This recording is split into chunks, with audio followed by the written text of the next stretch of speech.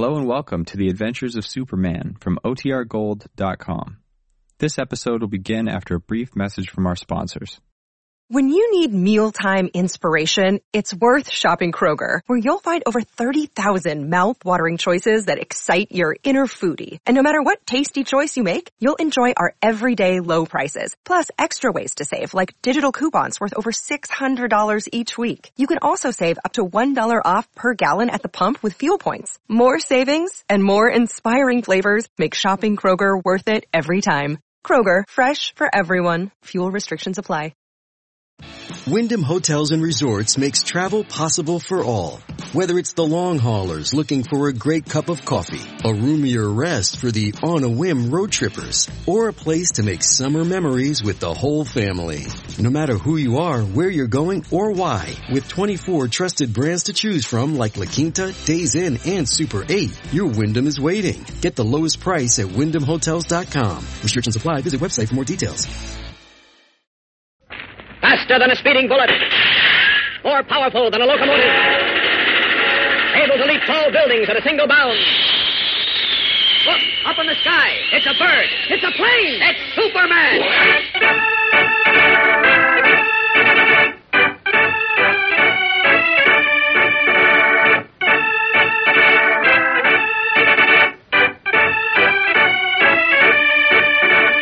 Yes, it's Superman, strange visitor from the planet Krypton, who came to Earth with amazing physical powers far beyond those of mortal men, and who, disguised as Clark Kent, mild-mannered reporter for a great metropolitan newspaper, wages a never-ending battle for truth and justice.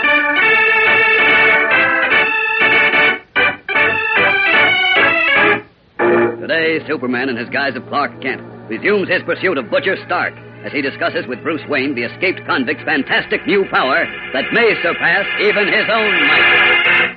You see, Bruce, Stark's big trump card is the sonic power of his voice. He can make people uncomfortable when he merely whispers. Don't I know it? If he raises his voice only a trifle, he shatters anything made of glass. If he should ever shout at the top of his lungs... Oh, I hate to think what would happen then. After all, Kent, you're Superman. Yes, and that makes me more vulnerable than anyone else. Well, how do you figure that? Being Superman, I'm gifted with keener hearing than anyone in this world. Therefore, I'm more sensitive to Stark's voice than anyone. And if I don't find some way to conquer the sonic power in his voice, I'll lose again, and I'll lose every time we meet.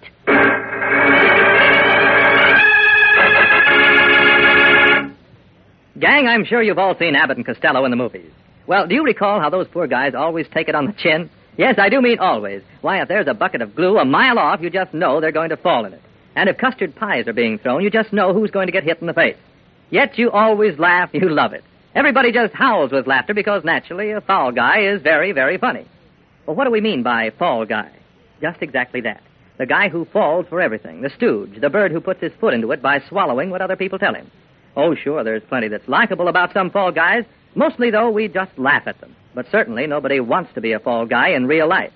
But without knowing it, lots of people are. For instance, when you swallow phony rumors about persons whose race or religion is different from your own, you're being a fall guy for the troublemakers. And when you allow prejudice to influence your opinion of another fellow, watch out. You're being a fall guy. Or when you fail to look for character as the most important quality in your friends, which is much more important than what side of the tracks they live on, just remember, pal, in funny movies, people like Abbott and Costello are always getting in Dutch for trusting the wrong people. In other words, don't let mean people with mean ideas ever take you for a sucker. Be alert, be alive, be on your own.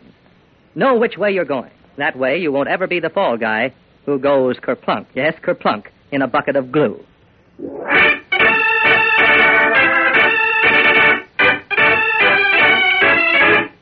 And now, the adventures of Superman.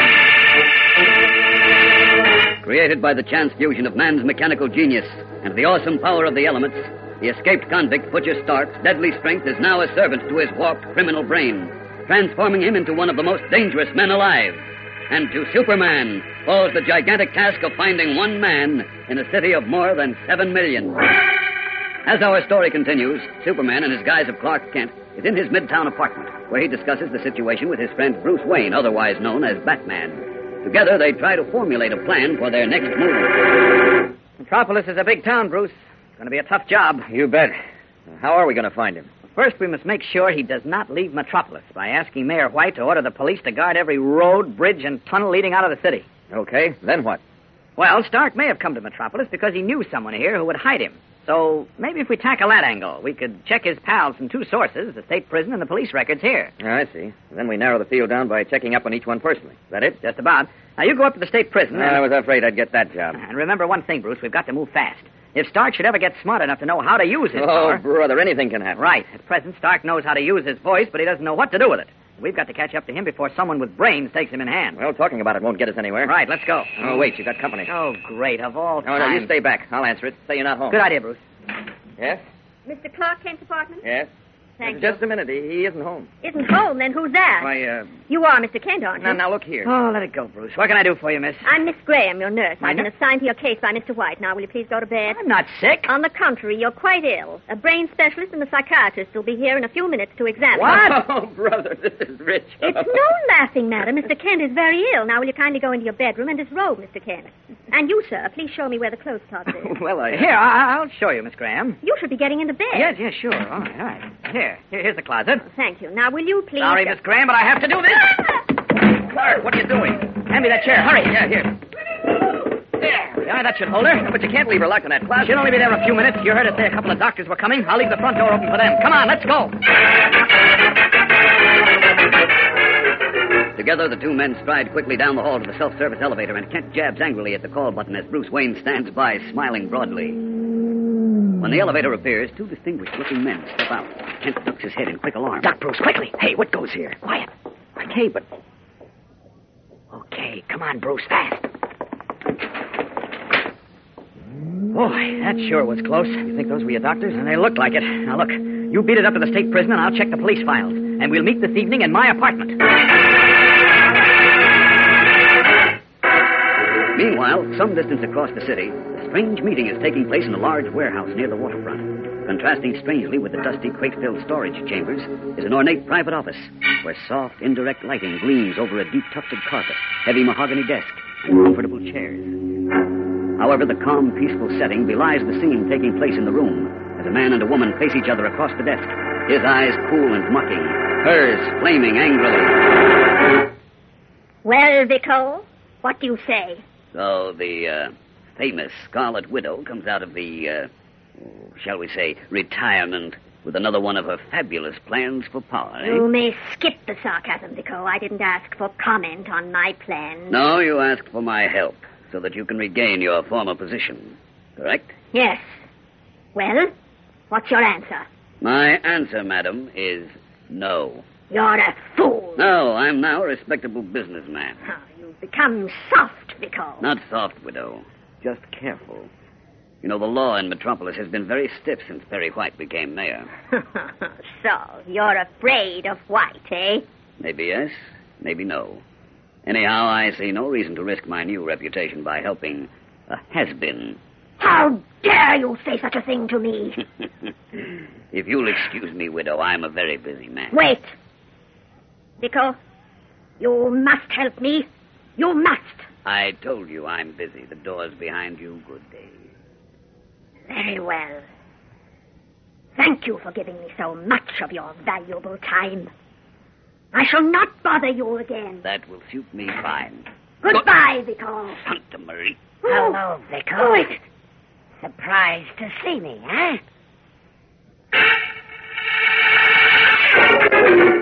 Whirling in the direction of Vico's horror-stricken gaze, the Scarlet Widow sees the large, hulking figure of a man framed in the doorway. A man she doesn't recognize, but one whose hoarse, quivering voice immediately identifies him as Butcher Stark.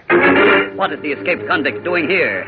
What will this meeting mean to Superman? We'll learn more in just a moment, gang, so keep listening. Listen, gang, the other day I found a reaping which seemed just about half ebly, so I unlocked the Silversill and bonked the Peppersby. What's that? You didn't catch what I said? Why, it's perfectly simple. All I said was the other day I found a reaping which... Okay, gang, I'll stop. You probably guessed I was trying to talk double talk.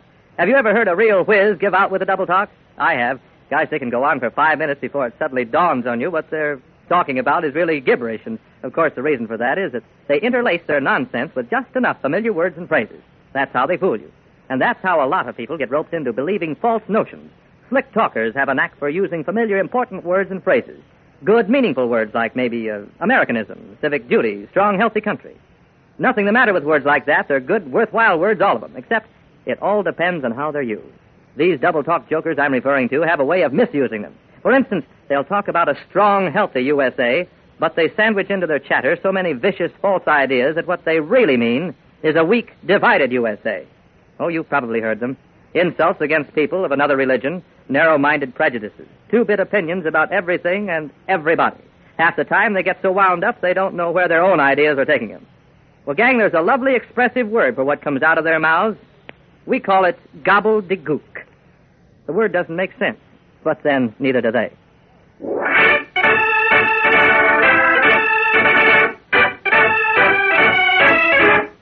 And now, back to the adventures of Superman. Having been denied assistance for some strange new scheme to return to power, the infamous Scarlet Widow, one of Superman's most hated enemies, was about to leave Big Frank Vico's office in a downtown warehouse when the door opened to admit Butcher Stark. Now the Scarlet Widow stands in the doorway, transfixed, as Stark lumbers toward the desk behind which Vico is slowly rising from his chair. Hello, Vico. Surprised to see me? What are you doing here, Butcher? I thought you... You thought I was up in the state pen, getting ready to walk that last mile, huh? It's supposed to happen tomorrow, but it ain't gonna happen now. Well, what are you doing here? I figured you'd want to help me, Vico. Seeing as how you didn't cover for me at the trial like you were supposed to. Well, that was a mistake. Sure.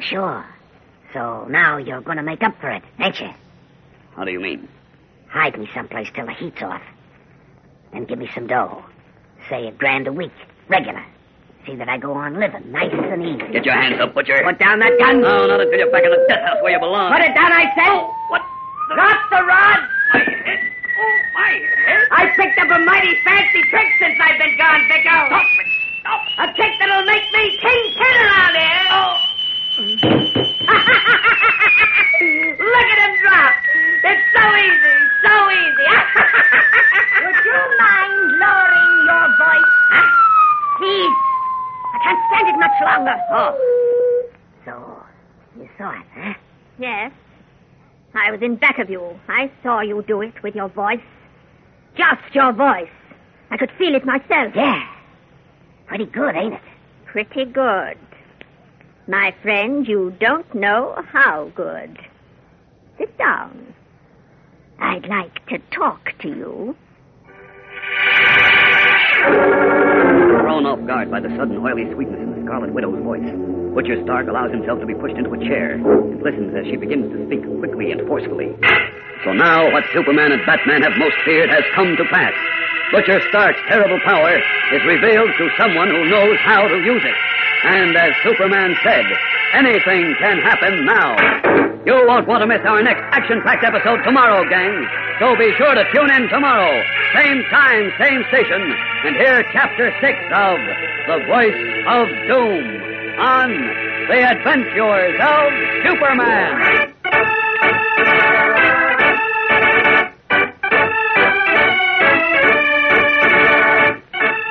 Superman is a copyrighted feature appearing in Superman DC Comics magazine and is brought to you Monday through Friday at the same time. Watch for the Superman Adventure serial soon to be shown at your local movie theater. This program came from New York. Stay tuned to your mutual station for Adventure Parade, which follows in just a moment.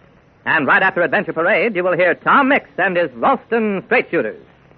This is a Mutual Broadcasting System.